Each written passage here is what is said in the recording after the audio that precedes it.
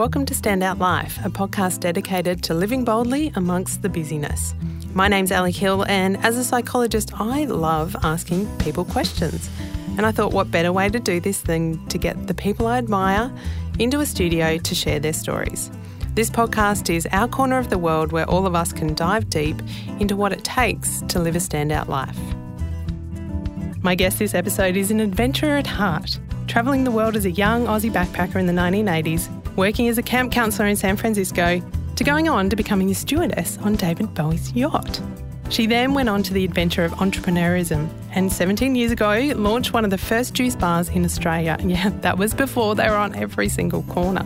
The name of this juice store was Boost Juice. Boost Juice now has over 420 stores in 13 countries, and interestingly enough, Boost has more outlets in more countries than any other juice bar in the world. Janine Ellis is a dynamic personality. She's done many things and is currently one of the investors on the Channel 10 show Shark Tank, which launches into season 3 this week in Australia.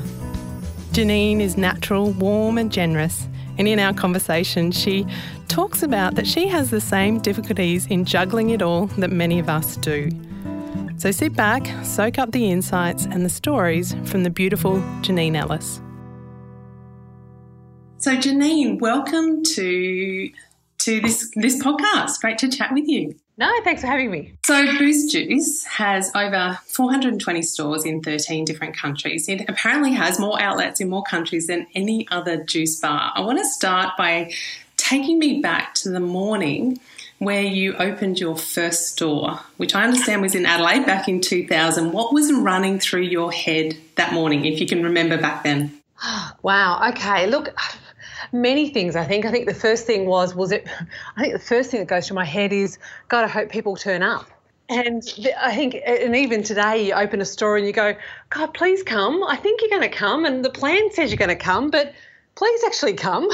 True, right? We do all the research, you've done all the marketing, you've got everything there, but it's still just this point of, are people going to come? Yeah. Do people care? Do people even want it? So I think it's, look, when you're starting off, fear is an enormous motivator and an adrenaline junkie, because you're so frightened that things will go wrong. I think you try 10 times harder to avoid all the things that could possibly go wrong, so you're really prepared.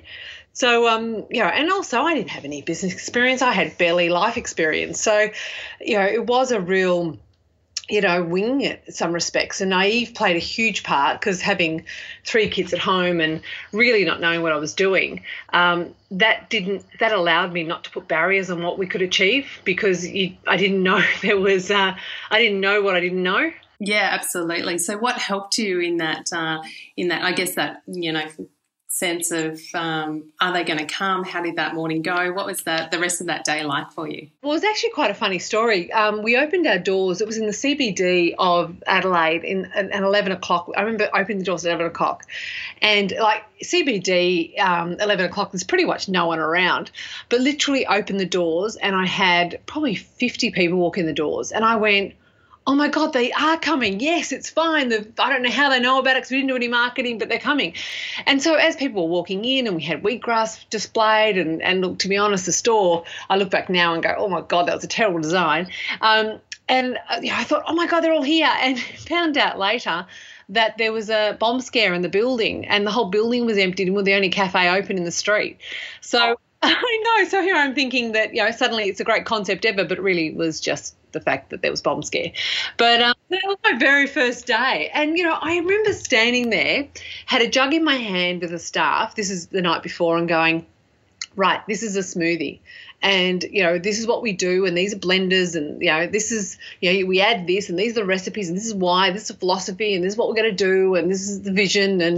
And to stand on that floor and go, right, here are jugs, and not one Boost Juice had been served, created, made, and to show them how to do it is quite incredible when you sit here, 17 years later and you go, wow, we've sold millions of these. It's huge, and I imagine the lay of the land back then, that concept was incredibly new. Oh, yeah, it was. It was completely new. And, no one really sort of heard about it and no one even knew about it. And it's quite interesting because I remember I can't remember the author's name, but he was a fiction writer.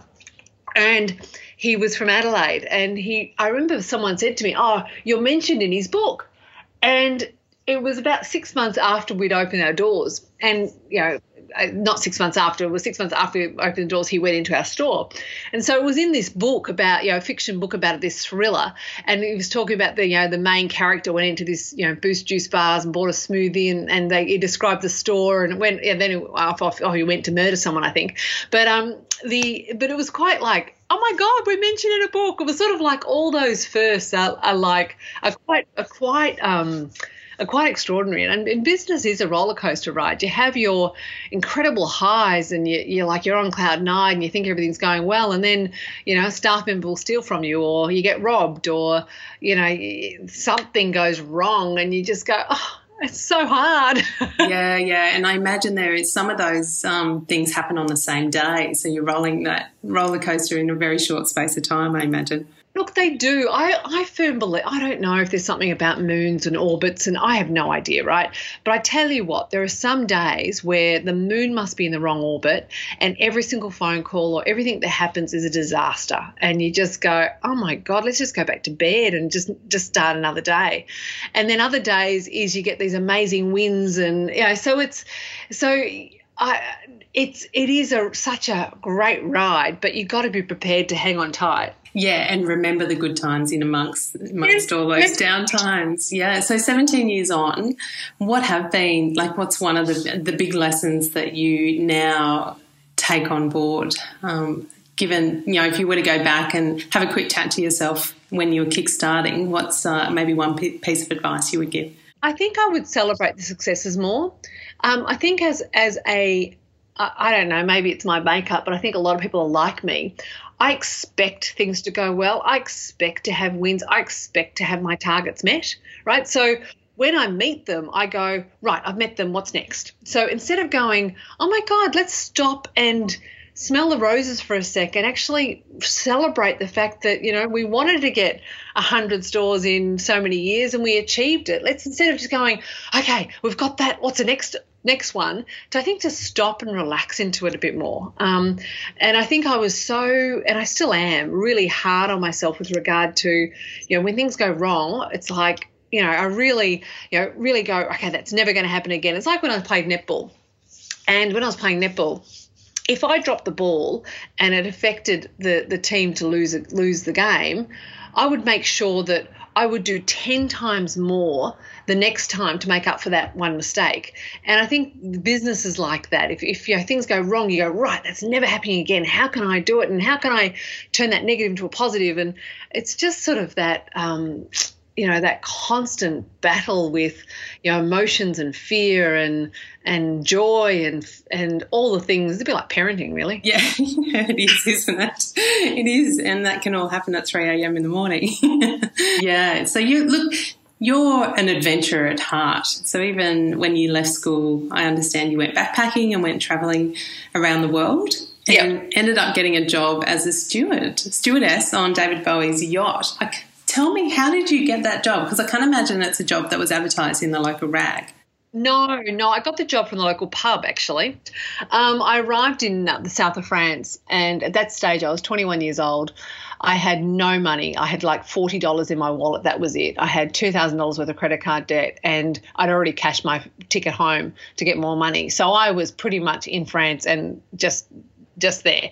And I said, I found out that you could get work in the south of France on yachts. And so I went there just thinking I'll find work somehow, and found out that I said, is there an agent? Is there a place I can go? And they said, just go to the local pub. You'll meet someone to know someone. So sure enough, rocked up at the local pub, have heard that there was a job on a boat called Deneb Star, which was in the next village on from where I was.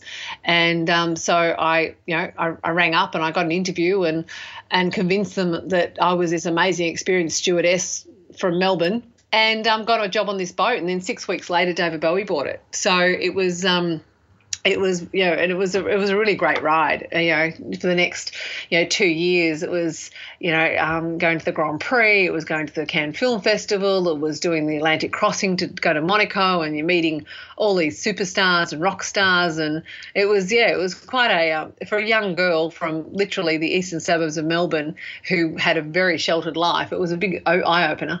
Did it hit you at the time what that experience was like, or was it just there was work to be done and you've got to get into it?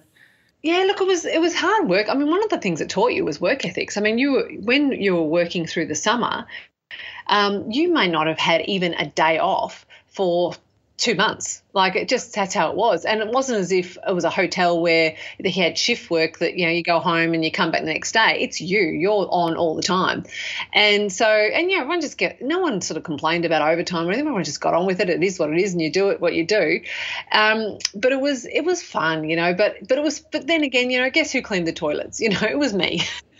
So, and even though Bowie was incredibly generous with his, he never really sort of went, oh, it's them and us. If there was a party to go to, we'd all go to the party. It was so he was very generous with regard to that. Like, he never had that, you are just my minions. But at the end of the day, you were the one that was, washing dishes and cleaning toilets and all of that type of stuff, and you were there as a stewardess to meet their needs for day after day after day. But it was good fun. Yeah. So you've also been a publicist for a movie company. What was it about sort of PR and marketing that I guess you learnt and maybe are now even carrying forward in the work that you do? I think the key thing with PR is, and this is what I learned, is that at the end of the day, the journalists I met, they're just there to do a job.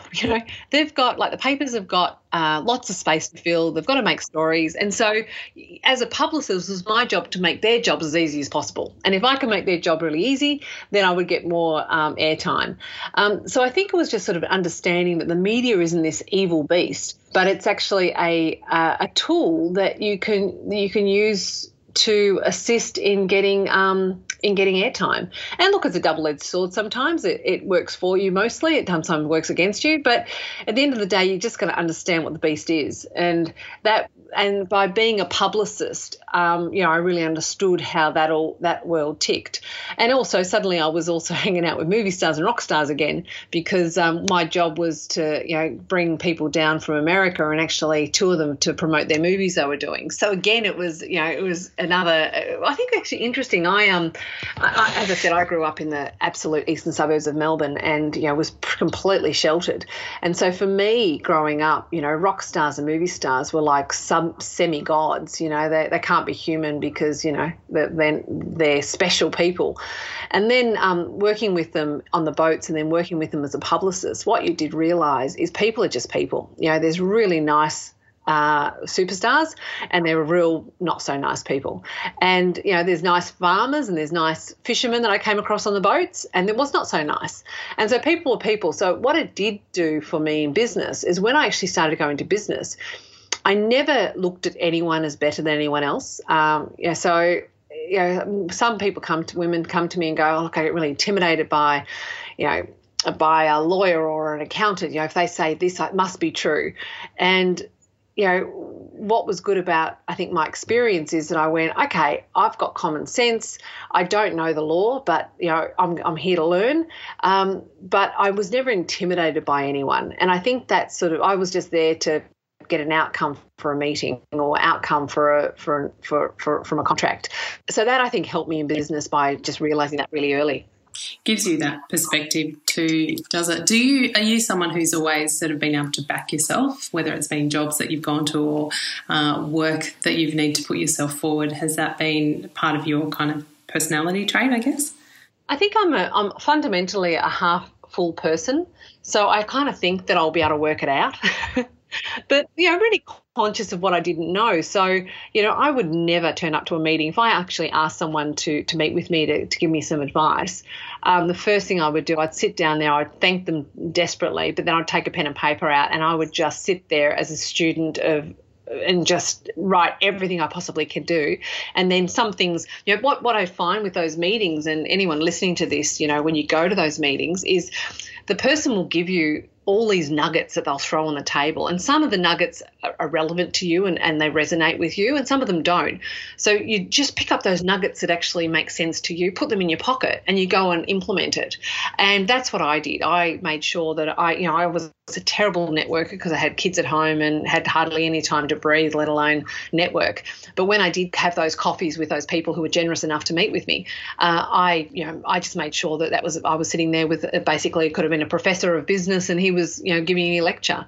When I've sat with lawyers who I begrudged paying their $500 an hour, but how I justified it was I took a pen and paper and I thought, I'm not going to sit here and just listen and say, whatever he says goes. I'm going to sit there and really understand the contract and really understand what I'm doing. And I think that extra knowledge that I got really set me up for business in the future. So instead of just going, they're the lawyers, they know what to do, I'll just follow their lead, I really asked a lot of questions. And what I found was when you ask questions is they make mistakes, and they make a lot of mistakes. And so don't ever trust a lawyer or accountant or any professional at face value that, no one knows your business like you do. So I think, make sure that, if you're going to sit in front of a guy who's going to charge $500 an hour, make sure you leave with value. Yeah, beautiful. I read something the other day that said that it's had this belief that women often have a relationship with fear and not necessarily with bravery. And as a generalisation, as a stereotype, men are often taught to value bravery much more. And it was making this call for us to come and step into having these micro bravery moments. Have you had a micro bravery moment even in the last couple of weeks?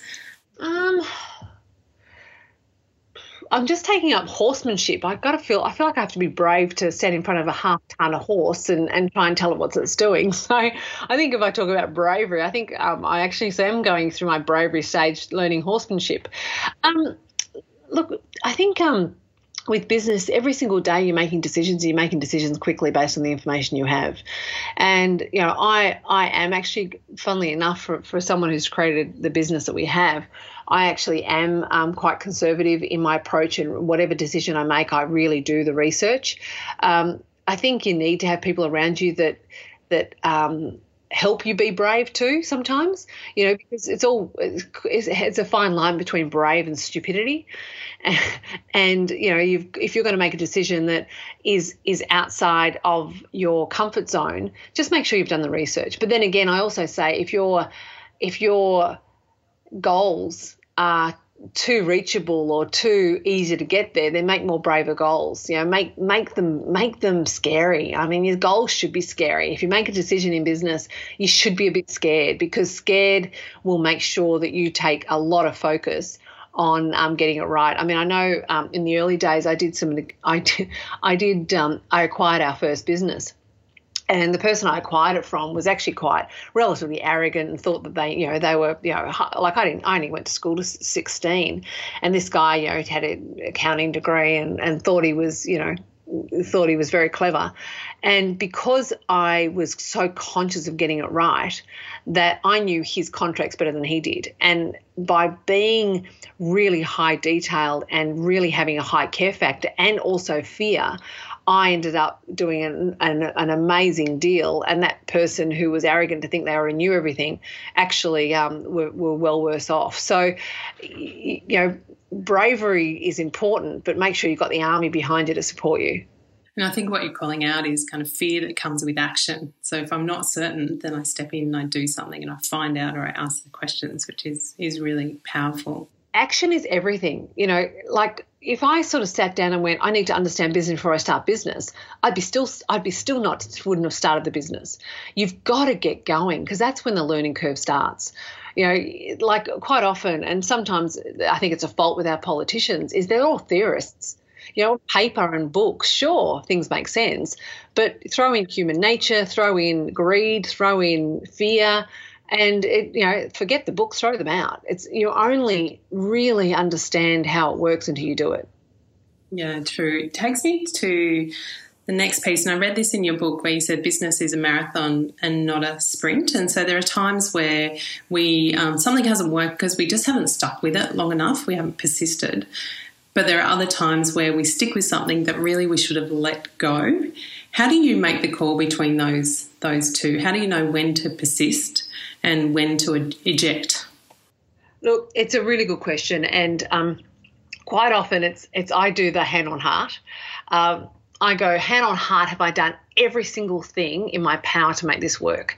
And quite often it is, sometimes it's the greatest idea, but the execution was appalling, or it was a great idea, but you had the wrong people running it. And so I think that if I feel like I've had the right people, we've had the right resources, the right focus, the right everything, and it hasn't worked, then it's time to let it go. But if I feel like that I haven't given it the right shot, then you find a way through that and you stick with it longer. Now, with Boost, there was no option other than to stay with it because we had everything on the line. I mean, we'd already sold our family home. We had more debt than we could possibly pay off in 5 lifetimes. And, we weren't given any money. It was all money that we'd earned or some friends had invested. So we weren't flush by any stretch of the imagination.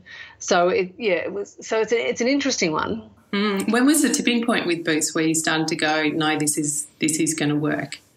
Look, I think it was probably in the first year. I mean, I didn't have anything to compare with, because I was, a mum, and, my youngest son at the time when I started Boost was 7 months old. So I was still breastfeeding. So I didn't have time to sort of compare. So I didn't know if the business was going well or not. I was just knowing that the business was making money, even though it was making a small amount of money. A year in, we opened our first store, actually simultaneously 2 stores in one day, in shopping centres. And that was probably when we found out the volume that we could start to do. And the shopping centres just showed more foot traffic, and with more foot traffic, what we could do and what we could pay in rent, and all, it really opened a lot of doors for us.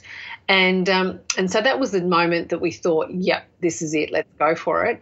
But it was also that, the tipping point was, every year I always felt like I'd moz if I thought, oh, we're there yet. I mean, we're not there yet now. We've got a long way to go before we reach. Oh, I don't think you never reach your goal because you always keep adjusting your goals. It's also how you compare with, Starbucks has got thousands and thousands and thousands of stores. Why can't we have thousands of stores? Why can't we be, as big as Starbucks? Why can't we be as big as McDonald's? So, in some respects, we've just got going.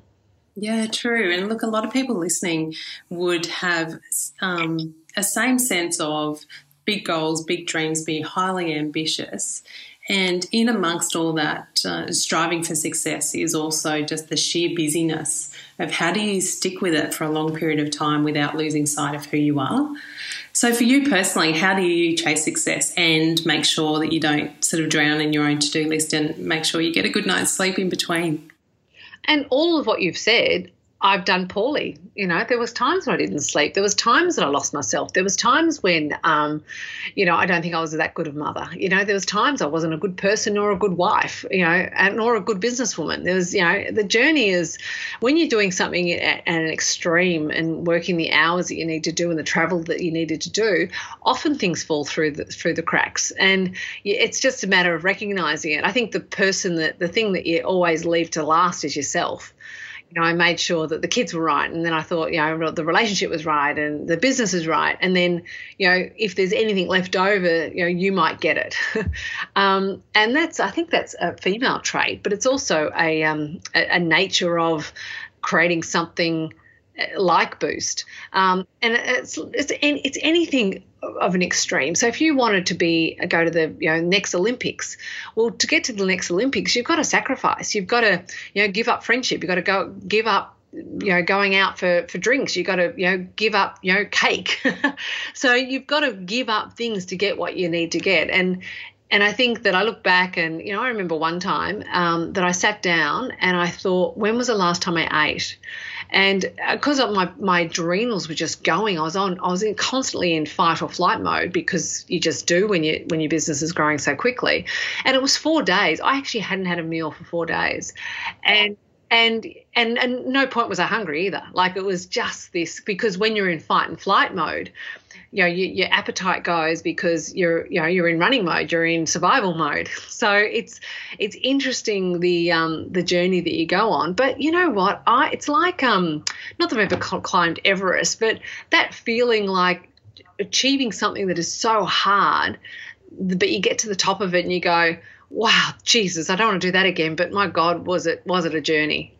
Yeah, amazing. And it is being able to take note of that along the way, as you said earlier, to kind of celebrate those wins. And in amongst it all, and I guess even amongst 4 days of not eating and the adrenals kind of kicking in, we can sort of keep going through the motions, keep doing the action, but be in a bit of a funk, for want of a better word, where we're just feeling a bit flat.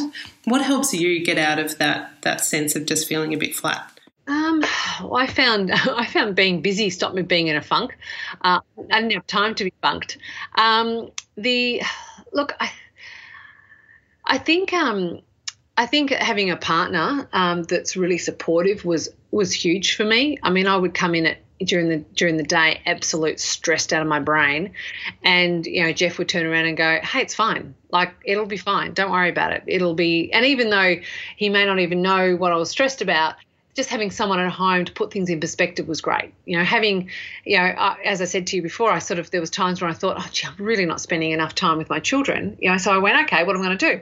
I'm going to read the whole Harry Potter series to them at night. So then I forced I tried to put techniques in to get me out of funks or get me out of things that aren't right. I mean, life's always, for me, a continual pendulum of, too far one way and too far the other. The only time I ever sort of get a little bit, bluey or whatever is if haven't got enough to do. But I think for women listening out here who are starting their business and feeling overwhelmed, it's normal. It's not like you go, what can I change it? I can't do it. There's always a way of doing it. They say if you want something done, give it to a busy woman. And it's true, because once we're at that capacity, we just can. And when things go wrong, when you send your kids to school in the wrong uniform, which I did, it happens. I found humour was my saviour in actual fact. And and I still use humour all the time for the stupid things I do all the time. I took my child to a pony club last month, and I made sure she had a helmet and boots, but I forgot the pony. You just have to go, yep, that's another genetic. And I'm sure the mothers at school hung out with me to feel good about their parenting. You just have to just get on with it, and throw guilt out the window, because I also believe that a happy woman is a better mother and wife. And for me, business made me happy, and so I really never I felt guilty about some of the things I could have done better, but I never felt guilty for being on the journey I was on. Yeah, exciting. So adventures obviously weave their way through all of that. We've got another series of Shark Tank coming up, and the year ahead. So with Shark Tank, what was the thing that prompted you to take up that role with Shark Tank? Look, it was an interesting one. When it came up, I was actually at a point where I thought, is this something I'd like to do?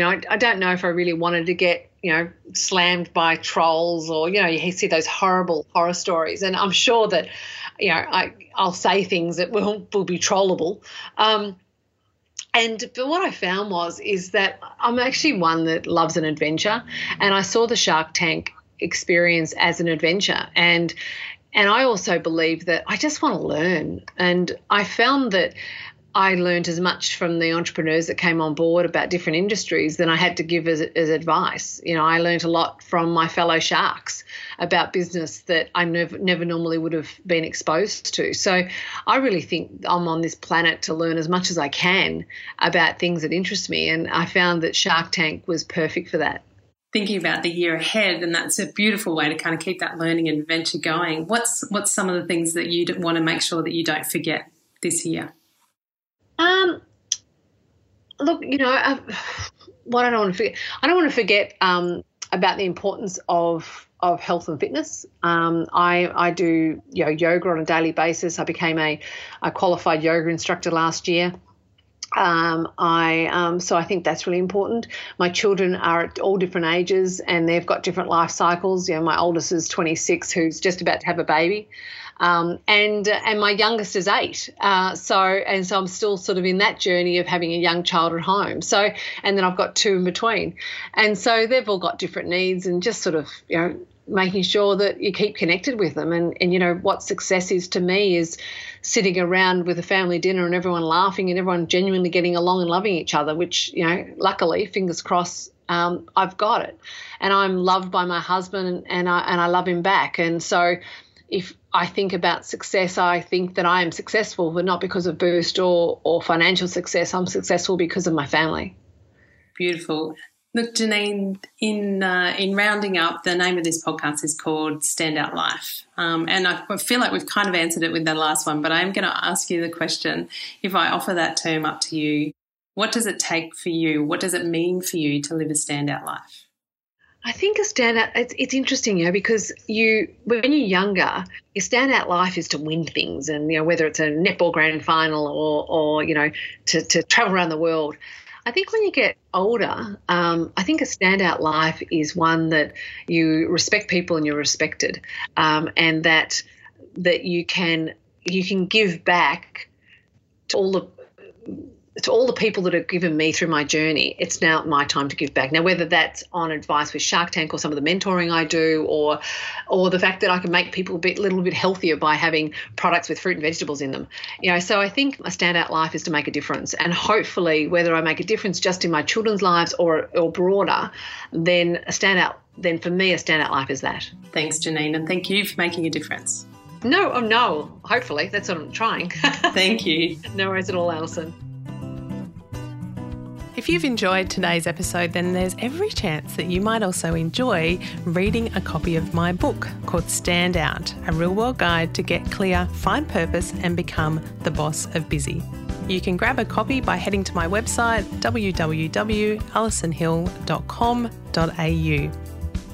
If you liked what you heard in this episode, I'd love it if you could take a few moments, pop over to iTunes and give this podcast a quick rating so that we can continue to share these conversations with people around the world. As always, I'm Ali Hill, and this is Standout Life.